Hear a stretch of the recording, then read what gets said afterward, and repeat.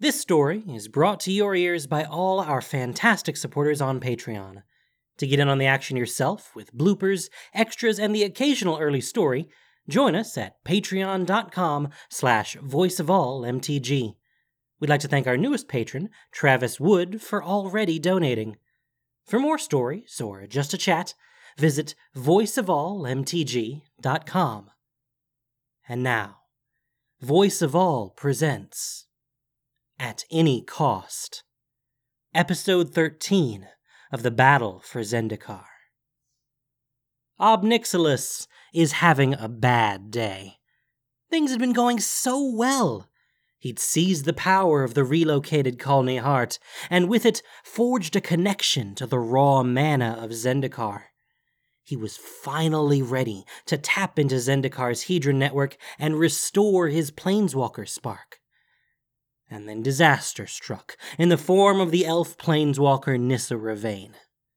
Nissa took Khalni Heart from the demon would-be planeswalker, repaired her own connection with Zendikar, and collapsed tons of rock and soil on him. It was a setback, but Ob Nixilis had not gotten this far by giving up. Pain. A modest upgrade to the oblivion I had been expecting. It could only mean one thing. She left me alive. I laughed. Nothing else to do, really. My body was broken in a dozen places by the collapse of the cavern, and I was thoroughly pinned in place. The act of laughing sent waves of radiant agony throughout my body, and I used the pain to diagnose my injuries. They were severe, but I would heal. I was breathing. That was nice. Shallow, pained breaths, with stone and sand pressing down on me from above, but I was clearly getting enough fresh air to keep me conscious. That implied that I wasn't far from the surface, or perhaps I was just near enough to an air pocket that would run out soon. None of the options were terribly good, but I was alive. Defeat, if you survive it, should mean time for reflection. Unearned arrogance has been the death of countless would-be warlords. After all, how many did I cut down for their hubris over the millennia? Here, buried alive, on the heels of a crushing loss, I decided I would take the opportunity I'd been given. It had been a very good plan. Synchronize a Hedron network with Khalni Heart, and use it to channel enough planar energy through my body to reignite my spark. There had been a decent chance it would have killed me, yes, but I was well past that being a concern by now. And yes, I knew that as of some decades ago, being a planeswalker didn't mean what it used to. So much the better, really. The idea that there were countless planes out there that had lost their godlike protectors and champions. Imagine the chaos that the Mending had wrought on the multiverse. Chaos like that needs to be quelled. Chaos like that needs to be brought to heel. And I am the perfect person for the task. The plan was good, but the plan had failed. The idea that some planeswalker other than Nahiri would actually want to save this horrible plane had not really factored highly into my thought process. I had contingencies in place for her, but I admit I wasn't prepared for an insane Jiraga who could draw upon the heart of a dying world, showing up hours before my ritual would have been complete, upending a century's worth of work, and burying me alive. I was annoyed. There was a bigger problem, and it was that all of my troops were in one valley, so to speak. I didn't know how long Zendikar had before the Eldrazi would finish destroying the plane, and even accounting for what I had learned, I didn't have another half-century to recreate my work. At the rate things were progressing, the plane would be irreparably broken within the year. Not to mention that there wasn't another power source like Khalni Heart left on the plane. Well, there was one, but even I wasn't that desperate. Not yet. I ran down my options. Option 1. I tried to replicate my work. Complication? The Eldrazi will almost certainly destroy the plane, with me on it long before I succeed. Maybe I get extraordinarily lucky and stumble upon another power source, but only fools plan on luck. and I didn't intend to start now. Option 2. I go after the elf and take the heart back.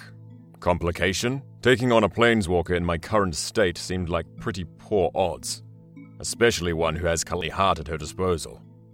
Especially one who has already handed me a defeat when I was at full strength. Option 3. Team up with a greater power. It's never been my first choice, but sometimes it's the only way. I had studied the Eldrazi almost as thoroughly as I had studied the Hedrons. While they couldn't be bargained with, they had shown themselves willing to work through allies. Old Kalitas learned that the hard way, and I would certainly relish helping them bring this world to ashes and end. But then what? They have no sense of gratitude, no sense of fairness. The idea that they would reward me in any way would be impossibly alien to them. A Pyrrhic victory is merely the most palatable kind of defeat. Time. I needed more time. The solution hit me and I laughed again. Uproarious, oblivious to the pain. I laughed until I wept molten tears. After all these centuries, nothing amuses me like irony.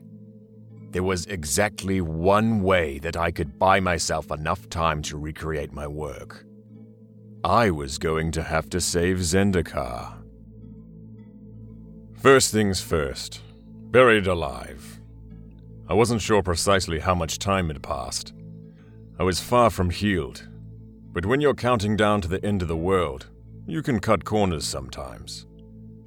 I reached out to the area around me and attempted to extinguish the nearby life, drawing the energy for myself. A simple feat of magic and somewhat of my specialty. But when I reached out, nothing. I was buried in Bala Ged, a place stripped of all life by Ulamog. There wasn't even an insect, a worm, a blade of grass to drain for strength. This time I found the irony less amusing. I struggled for what must have been hours before I finally managed to shift the stones above me. While doing so, I imagined 1,000 pleasing ways to end the elf's miserable existence. The entire process of escape took days. A handful of their ideas held promise. From there, the next step was to evacuate what I could of my Hedron network. Even with a bare handful of Hedrons, I could effectively construct a ley line compass, something that would give me a sense of the distribution of energy on what was left of the plane. If there was going to be a defense of Zendikar, the Jiraga would be at the center of it, drawing on the power of Kali Heart. And that was something I could track. The work was slow, and it gave me plenty of time to think. Ulamog's spawn were unrelenting, unthinking force, and the various monstrosities that commanded them wielded sheer power of the sort that I had rarely seen. Still, it was the unthinking aspect of their nature that provided opportunity. All it would take would be a properly coordinated force of sufficient might, and an insufficient sense of self-preservation to give me an opportunity to strike at the head. I was sure the Zendikari were busy scrounging up such a force, even if I had no intention of leading it. The Titans had been trapped for a very long time, and they could be contained again. I didn't need them destroyed, or even permanently incapacitated. Quite the contrary. I was more than pleased to give the monsters the feast they deserved. I just didn't intend to be a corpse. I had spent quite some time deciphering exactly what Nahiri had done to me, and now I was going to do the same thing to Ulamog, use a Hedron to bind an extraplanar threat, and save Zendikar. I wondered if Nahiri would be pleased or disgusted that I was the one doing her work for her now. I found both options hilarious. I clawed through the dust for more than a day before I found what I was looking for. A Hedron no larger than my head, intricately carved and alive with power. It was the keystone in the Hedron network I had created, just the thing to use to bind Ulamog and diminish its power. I looked upon it again with some amount of awe. There was no room in my loathing of Nahiri to admire her genius. To create something of such power, and contain that power in an object that could survive for millennia or more. If Nahiri had not returned to help forestall Zendikar's destruction, it almost certainly meant she was dead. It made me a little sad, truly, that I would never get the chance to face her again. Well, that had been enough sentiment to last me another decade, or, more likely, for the rest of my life. I ran a pulse of magic through the two of the larger hedrons in my network, and they floated above the sand, turning themselves slowly until they found alignment. From there, I activated the keystone and moved it slowly around the pair, feeling the push and pull of energy from the stones. Lithomancy was a subtle art, and though I knew I had only scratched the surface of it, it still offered me a versatility of magic that I had not known before. The basic function of a hedron is to redirect energy, but that simple function can be used to empower, summon, imprison, or destroy.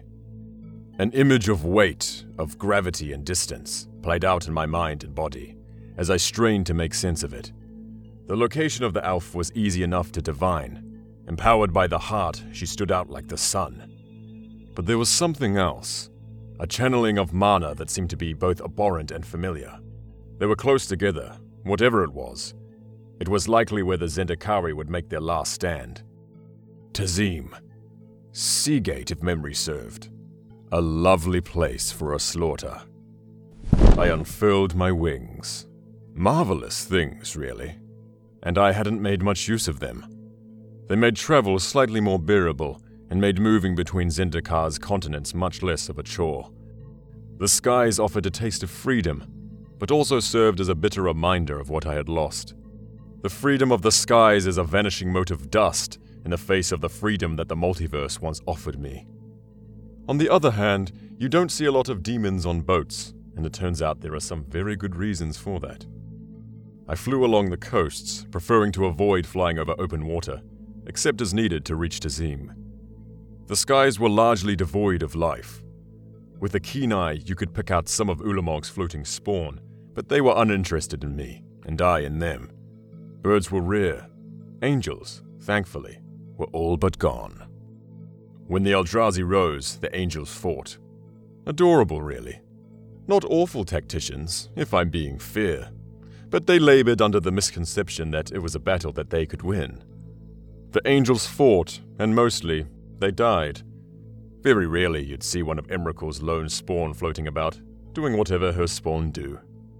But for the most part, the skies were mine.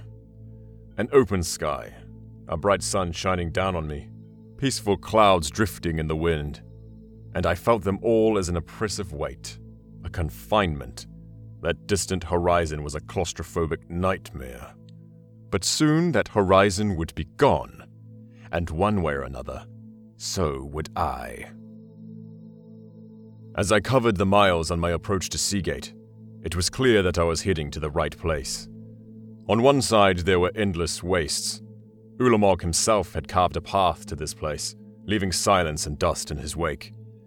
On the other, a ragged supply caravan wound its way through Tazeem. Refugees and fighters, though you couldn't really tell the difference between them, were swarming to the wall. The last stand of Zendikar was already underway. I could hear the roar of battle from miles away. Such a beautiful thing. But it was nothing compared to what I saw when I crested the wall. Armies clashing, Spawn and Zendikari slaughtered by the thousands, and rising above it all, Ulamog, trapped in an enormous hedron network. I needed a moment to take it all in. I couldn't keep the grin off my face. The network was huge. The Zendikari had accomplished with brute force what had taken me decades to complete through care and subtlety. By using the giant structural hedrons, they were able to tap into the energy of the entire plane. My work with Kalani Heart was essentially a scale model of what they had done. My alignment was rough and amateurish, even by my dabbler's standards, but it was stable. Only a fool plans on luck, but it is a greater fool who fails to take advantage of it. Option 1 was back on the table. I found a good vantage point to study the network, gently displacing the core sentries who had been using it as a lookout station. The networks were straining to contain Ulamog, but the Titan was starting to weaken as well. I was impressed. The Zendikari might actually have been able to kill it. Full marks for effort and inventiveness. But it was time to add a minor wrinkle to that plan. I flew up, high above the fray. Core on their kite sails spotted me at this point, but didn't engage. Their attention was focused on holding back the spawn and relaying information to the battle below. The Keystone Hedron trailed behind me, and it was beginning to react to the network's incredible energy. Its runes glowed with a violent light, overwhelmed by the ley line flow. I willed it into place, locked into a harmonic point above the ring's precise center. It began to spin, a vortex of energy forming that sent a numbing electrical charge throughout my body. I faltered in the sky for a moment. My heart was pounding, and I could scarcely breathe. I had waited so long for this. So very long. I spoke 3 words. In that moment, everything began anew. The energy overwhelmed my senses. My vision flared to white, and I couldn't sense my body. The power burned through me, a rushing torrent of agony and perfection, and deep within my core, first as a glimmer, and then as a blazing flame, my spark returned. The multiverse stretched out before me once more. I could feel the worlds, countless worlds, familiar and new, splayed out in an infinite canvas of realities. I felt them as pinpricks of light, beacons of power in the distance. The dream I had for millennia was finally at hand. I could leave this terrible place. I started to fade away to anywhere but here. No, I wasn't done here. Not yet. I tore myself out of the mana stream, power coursing through me. A snap of my fingers, and one of the structural hedrons fell out of alignment. The sheer force of the ley lines held it in place for a moment longer, but then, achingly slowly, it tumbled to the world below. There were screams of terror and disbelief. Ulamog thrashed, and the rest of the network crumbled. And down, so far down below me, I caught sight of her. The little elf. She had to know what was happening. She had to have felt it in her bones. Yes, there. She looked up to me, a look composed of shock and utter despair. That was a nice start. But I was far from done. One by one, I felt my connections to my old conquered worlds reappear. Not all of them, but enough. It had been so long. I let loose an enormous bolt of withering annihilation into the armies below, cutting off their retreat and forcing them back into Ulamog's path. The Zendikari were dying, hundreds each second, and I could taste each life as it was snuffed out, crisp, juicy, and sweet. A pocket of order was forming in the ranks below. A few planeswalkers were desperately trying to organize a retreat, not that there was anywhere meaningful for them to go. Head swimming with power, I wanted nothing more than to swoop down there and end them all. And I would, but I caught myself. Not yet. Not yet. There was one last thing I needed to do first. Deep beneath the surface, it was already beginning to stir. I whispered to it, heedless of distance. I dared not focus my mind too directly on it. Reality recoiled and splintered merely from my thoughts approaching. But the power was there, and power spoke to power. It did not have a consciousness, not in any sense I could describe, but it had a will, and that will wanted nothing more than to be given a purpose. I laughed. I had not felt joy like this before, not ever. No triumph, no glory was greater than this. Beings of power want to be called. With my spark reignited, it was the easiest thing in the world. One more word. One little word was all it took. The world shook as I said it. The doom of Zendikar was here at last. I reached out to the south and grasped it, awakened it fully with the sheer force of my will. Mine would be the last word for this wretched place, and I shouted it from the center of my soul. Rise! Thank you for listening to this production of Voice of All. As listener-supported entertainment, we rely on you not just for the voices of the characters, but also to keep us going and growing. If you enjoyed what you heard, please support us by rating and reviewing us on iTunes or following us on SoundCloud, Stitcher, and Google Play, or just plain sharing with your friends. You can also support us financially on Patreon for exclusive perks. At Any Cost was written by Nick Davidson. The podcast was produced and edited by Gin Dokeshi. This week's story featured the voice talent of Mike Whiteman. Probably the shortest this list is ever gonna get, eh? Voice of All is unofficial fan content, permitted under the Wizards of the Coast fan content policy. Magic the Gathering is copyright Wizards of the Coast.